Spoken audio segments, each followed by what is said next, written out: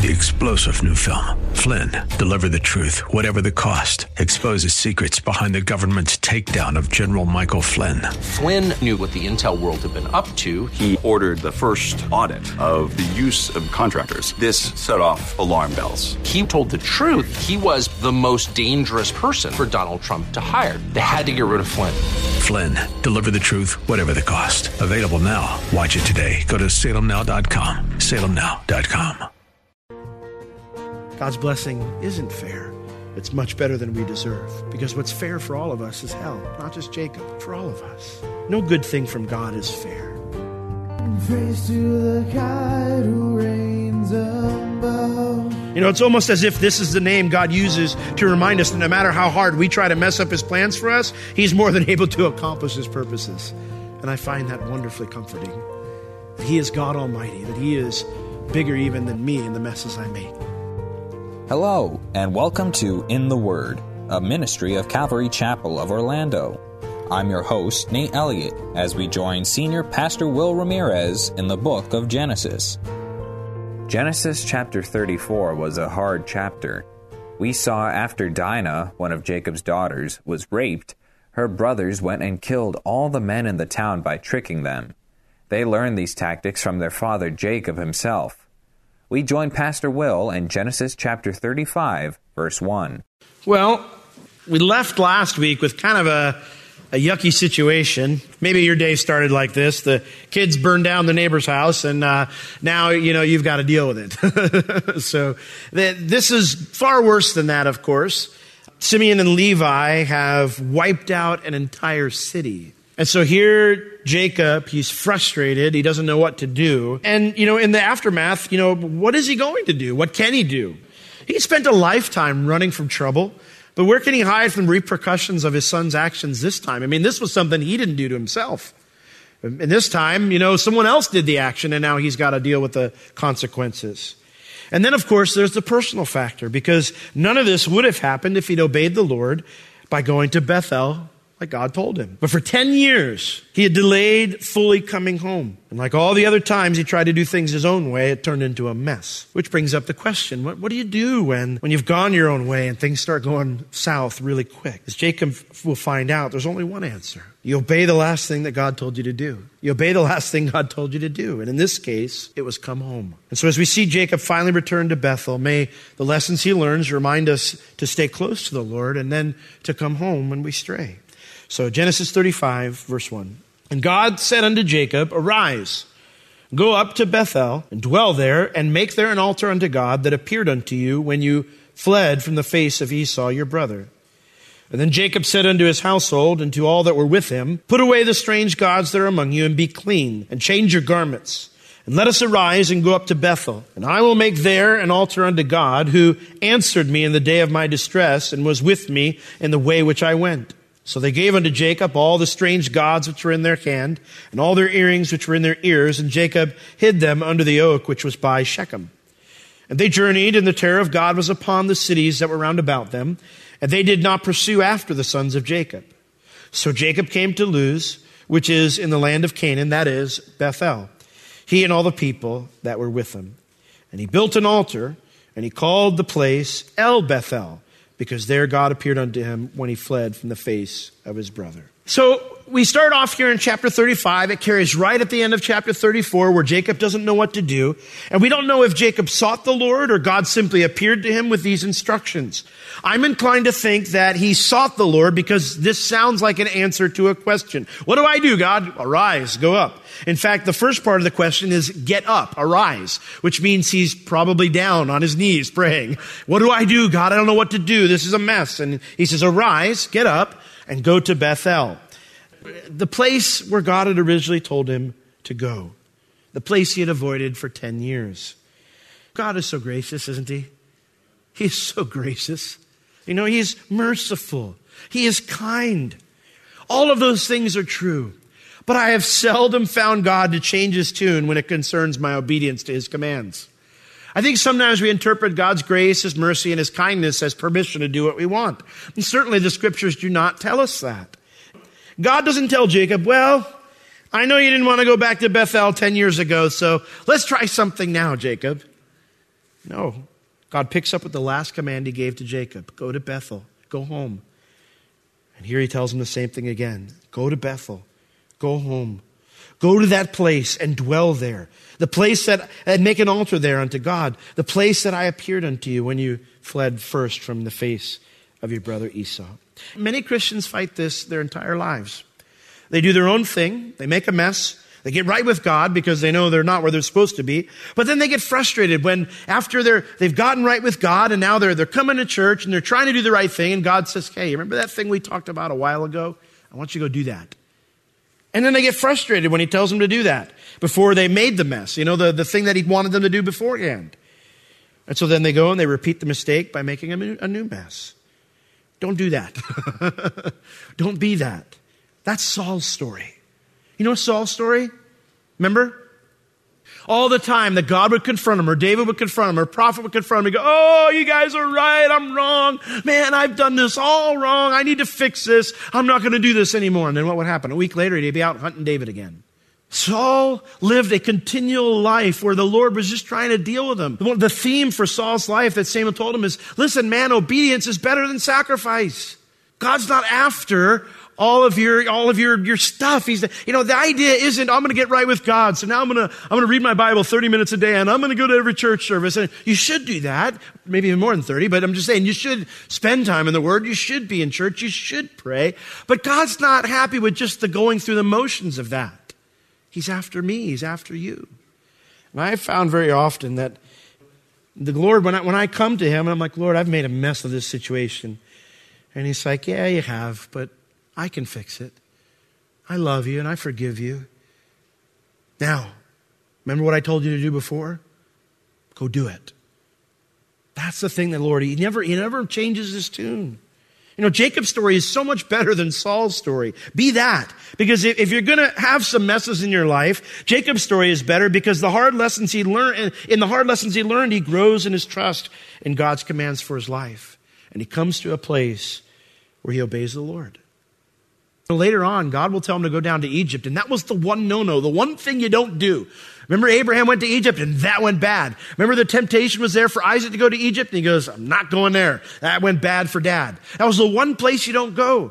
And then God finally comes to him when Joseph is down there, and he's going to rescue him through the whole famine experience, and he says, go to Egypt. And Jacob's like, I'm not going there. That was one thing I know my dad said and Grandpa said, don't go to Egypt.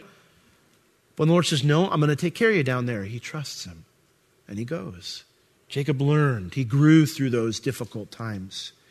Sometimes the Lord allows us to fall on our face so we get the scent of the mud. We get the scent of what it's like to be in that spot. And we go, I don't want to be here again. And then we know it's much sweeter with Him even when we don't understand exactly how it's going to work out. It's so that we stay close and we don't stray. What is that old hymn? Prone to wander. Lord, I feel it. Prone to leave the one I love. Here's my heart, oh take and seal it. Seal it for thy courts above, right? We are prone to wander. So in our wanderings, the Lord teaches us to stay close. Saul never learned to stay close. He came close, but he didn't stay close. Jacob grew in learning to stay close. And so he responds in verse 2.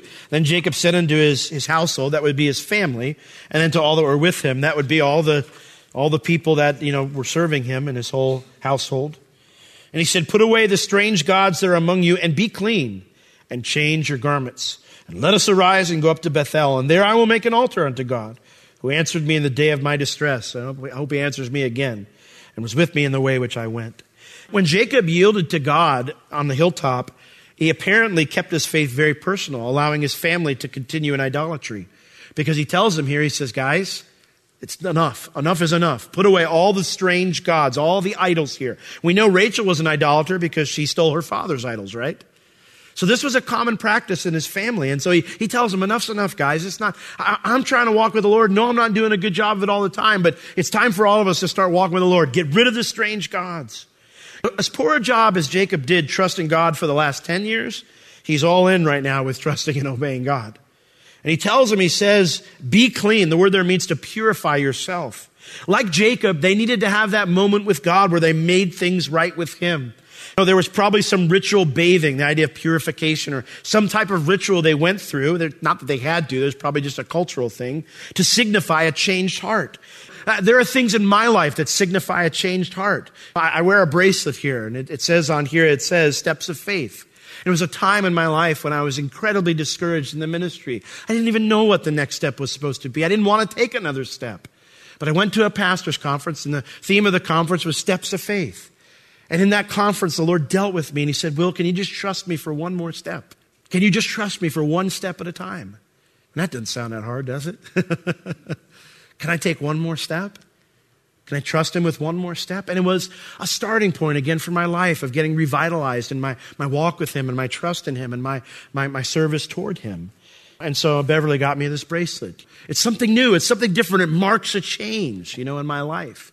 And for them, he's like, change your clothes. The idea that these new clothes would be an outward symbol of something that had occurred inside, that they were going to get right with God.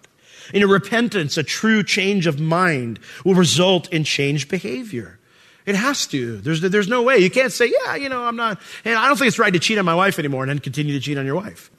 That means you really haven't changed your mind. So Jacob signifies, guys, this isn't just a let's get religious moment so God will get us out of trouble. And I know we've probably all done that. He says, this is serious. We need to get right with the Lord. And they do. Verse 4, it says, they gave unto Jacob all their strange gods, all their idols, which were in their hands. And it mentions all their earrings that were in their ears. This doesn't mean that earrings are evil. There was a big movement in the 70s and 80s to say that earrings were evil because of verses like this. Earrings are not evil, but these earrings were normally tokens or charms. They were usually good luck charms associated with pagan gods. So if you have earrings that are good luck charms, get rid of them. Otherwise, you're cool. When people ask me questions about things like that, tattoos, earrings, I always say, okay, well, you want to get one. Why? Why do you want to get one? Well, I love my mom and I want to get some. Okay, fine, whatever. That's fine. Put mom on there, At least mom won't change like a girlfriend. And so Jacob hid them or buried them under the oak, which was by Shechem. He just wanted no one to find them, get rid of them. And they journeyed, and the terror of God, it says, was upon all the cities that were round about them, so they did not pursue after the sons of Jacob. The word there, terror, means an alarm or a fear that immobilizes. In other words, God put this fear on them that they would be next if they did something, and so they didn't do anything. They just kind of sat there, as they left and got away. And that everyone survived is a miracle in light of the normal repercussions that should have come upon him. This is one of the best definitions of mercy that I can see in the scripture, the best visual descriptions, because mercy is not getting what you deserve, right? And this is what Jacob deserved was the repercussions, but God didn't give him what he deserved. Oftentimes we blow it big time, and then the enemy says, well, you can't go to God for help. You deserve the consequences. Or how about this one? You're a believer now. You should know better. Like God would be more ready to forgive us when we were his enemy than when we were his child. I love my kids. There are times that they will absolutely drive me nuts. Those times are few and far between, but there are times when they do. And then there are times they do things and you're just like, maybe you're not my kid, But they do things and you just think, what were you thinking? Why would you do that? But I am so ready and eager to forgive. They're my kid. I tell them all the time, I say, you're my son, you're my daughter. Nothing is changing that. You're always going to be my son. You're always going to be my daughter. And you can do whatever you want, but it's not going to change the love that I have for you. I don't have that same feeling towards your kids. Sorry. Okay? They've got a few knocks, and once they cross that line, it's over, No. Just kidding. My point is that I have a deep affection for my kids. Why? They're my kids. They're my kids. And the same way the Lord feels towards us. If he'd be willing to forgive us when we were his enemy, how much more when we're his kids? So the enemy, he comes to us and says, you can't do that. God doesn't always remove the consequences, but he is merciful. Remember David when he sinned by numbering the people? God gave him 3 choices. He said, listen, David, you can either fall into the hands of your enemies. I don't remember what the second one was, but it was kind of like a prolonged problem. I think you fall into the hands of your enemies for 3 months or 3 years or something like that, or fall, this will happen for a couple of months or a couple of years, I don't remember. And then the last one was pestilence, for 3 days, I think is what it was. And what did David say? He says, man, better to fall in the hand of the Lord than the hand of men. Why? Because God is merciful. God is merciful. He knew that if he pleaded with the Lord to stop, that God would stop. And that's what happened. When he saw the destruction that was coming upon Israel, it broke his heart because he thought, Lord, they didn't do anything wrong. This is on me. And he pleaded with God to stop, and God saw his heart, and he saw the people, and he had mercy, and he stopped. You know? God is merciful. We can ask for him for help in taking care of us despite being the cause of our own problems. You know, we don't have to walk around, well, I made this mess and I've got to lie in it, you know. Well, maybe God might let you if there's something to learn from it, but maybe not. Don't listen to those lies from the enemy. The Bible says that we can come to him. He says, come unto me, all you who are weary and heavy laden, and I will give you rest. Take my yoke upon you. My yoke is easy and my burden's light. I'm going to see you through this. We're going to plow this field together. We're going to go through it together. Jacob, verse 6, he came to Luz, which was the original name of this place. It later will take on the name Bethel because that's what he named it. He and all the people that were with him, verse 7, and he built there an altar, and he called the place El Bethel, or the God of Bethel, because there God appeared unto him when he fled from the face of his brother. Remember when Jacob came he had to run away because Esau was going to kill him when dad died. He stopped here overnight, and he had the dream where he saw the ladder and the angels of God descending on the ladder. And then God made the promise to him. He said, you're the one, Jacob. You're the one who's going to get the covenant.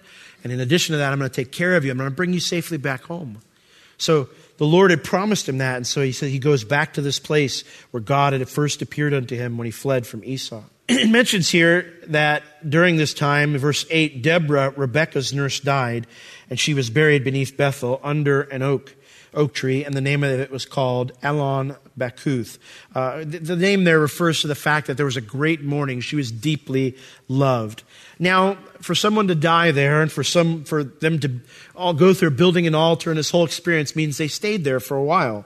Now, Bethel is only 20 miles south of Shechem. So that's only about a day's journey away, maybe 2 days, depending on how many people are coming.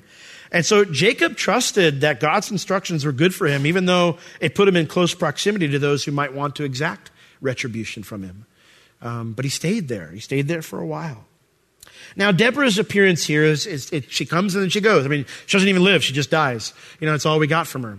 But we don't know who she was. We don't know this woman's significance, but obviously she was dearly loved because there was a great weeping for her. The question, of course, is why is she mentioned here? Well, Jewish tradition states that Rebekah, that's Jacob's mother, died right after the death of her nurse Deborah. That she knew she was dying and she sent her up to go be with Jacob because she knew she couldn't be with Jacob.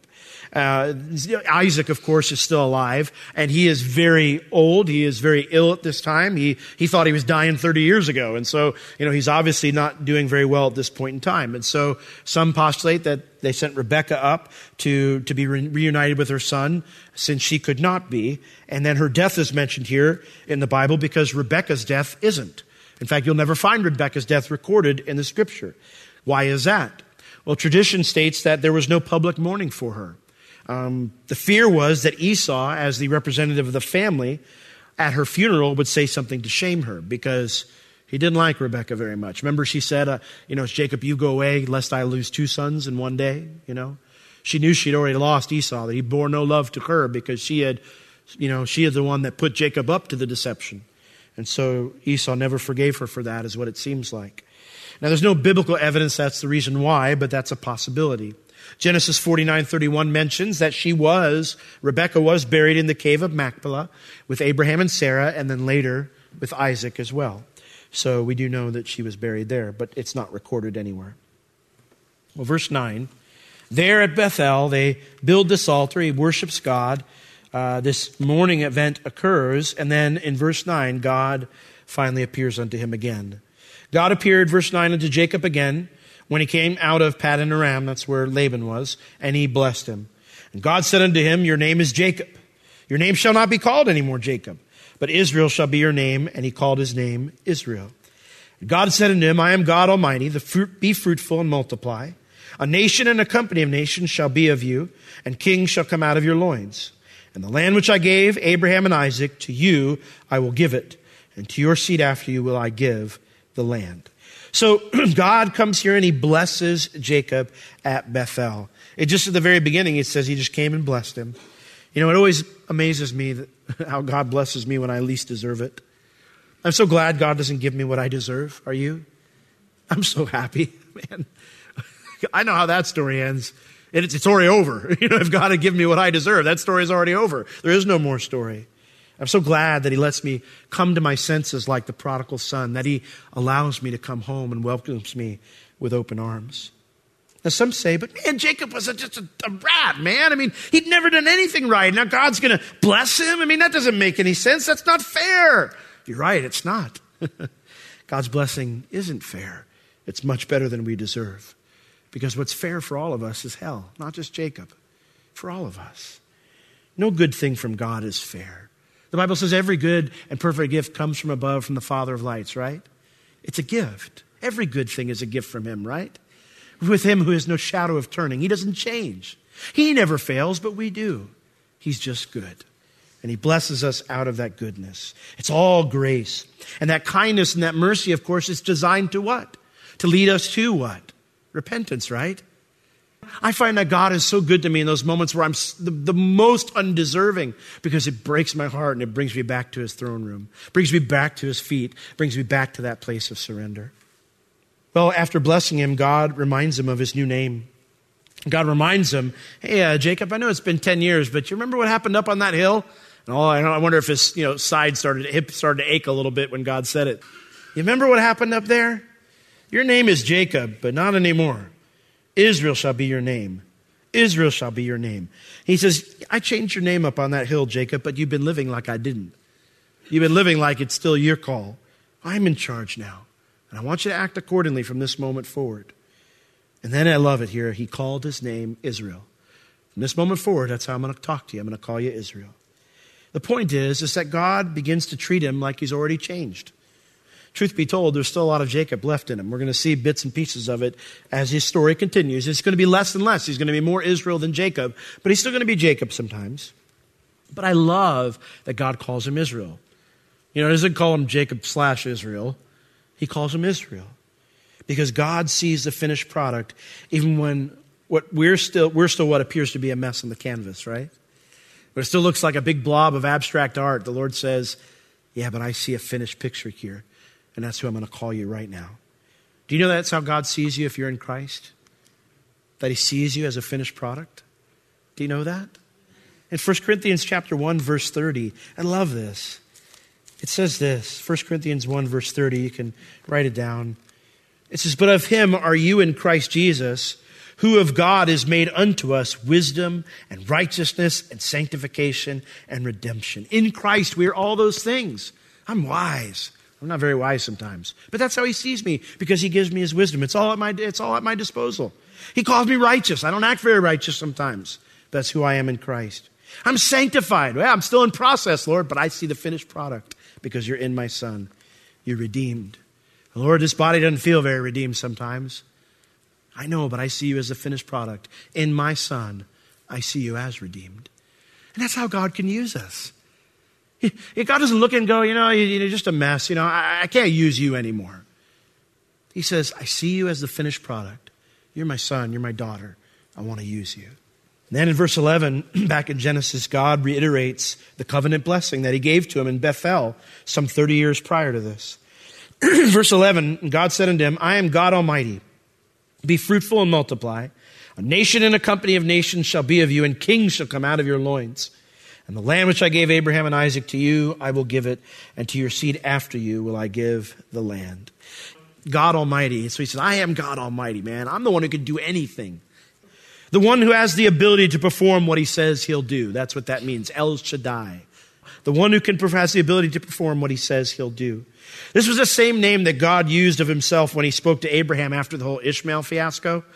Abraham's all proud. I got an Ishmael. I made an Ishmael. And then the Lord comes to him and goes, hey, I'm God Almighty. Walk thou perfect before me. And Abraham falls on his face, I'm the one who could do anything. I don't need your Ishmael. I got an Isaac for you. It's almost as if this is the name God uses to remind us that no matter how hard we try to mess up his plans for us, he's more than able to accomplish his purposes. And I find that wonderfully comforting. That he is God Almighty. That he is bigger even than me and the messes I make. And this is what is so beautiful about the doctrine of predestination. You say, whoa, how'd we get there? Let me tell you this. And and that word scares people, okay? The predestination. Why are we going there tonight? I thought we were going to have a nice, happy Bible study in Genesis. That word scares us. Predestination, sounds like a horror movie, God, some people go into heaven, some people go into hell. I'm going to clarify in a moment. The word scares us, but it shouldn't, okay? See, God knows our frame, that we're simply dust. And he knows that we're so acquainted with our own weakness that we often wonder, I don't think I'm going to make it. Will I make it? And so God gave us the gift of predestination. God is never through with us till the day we die. He is always calling us out of our sin into a closer relationship with him. Join us tomorrow as Pastor Will continues the study and explains what it means that predestination is a gift from God to all of us. But if you have questions about anything else or would like prayer, please reach out to us. You can reach us at Calvary Chapel Orlando at 407-523-0800 during our office hours Tuesday through Friday, 9 a.m. to 5 p.m. This has been In the Word with Pastor Will, a ministry of Calvary Chapel Orlando. You can listen to all of Pastor Will's sermons and find other valuable resources online at www.calvarychapelorlando.com or on the Calvary Chapel Orlando app, available on iTunes and Google Play. Thank you for joining us today. We will see you next time as we continue to learn, walk, and live in the Word.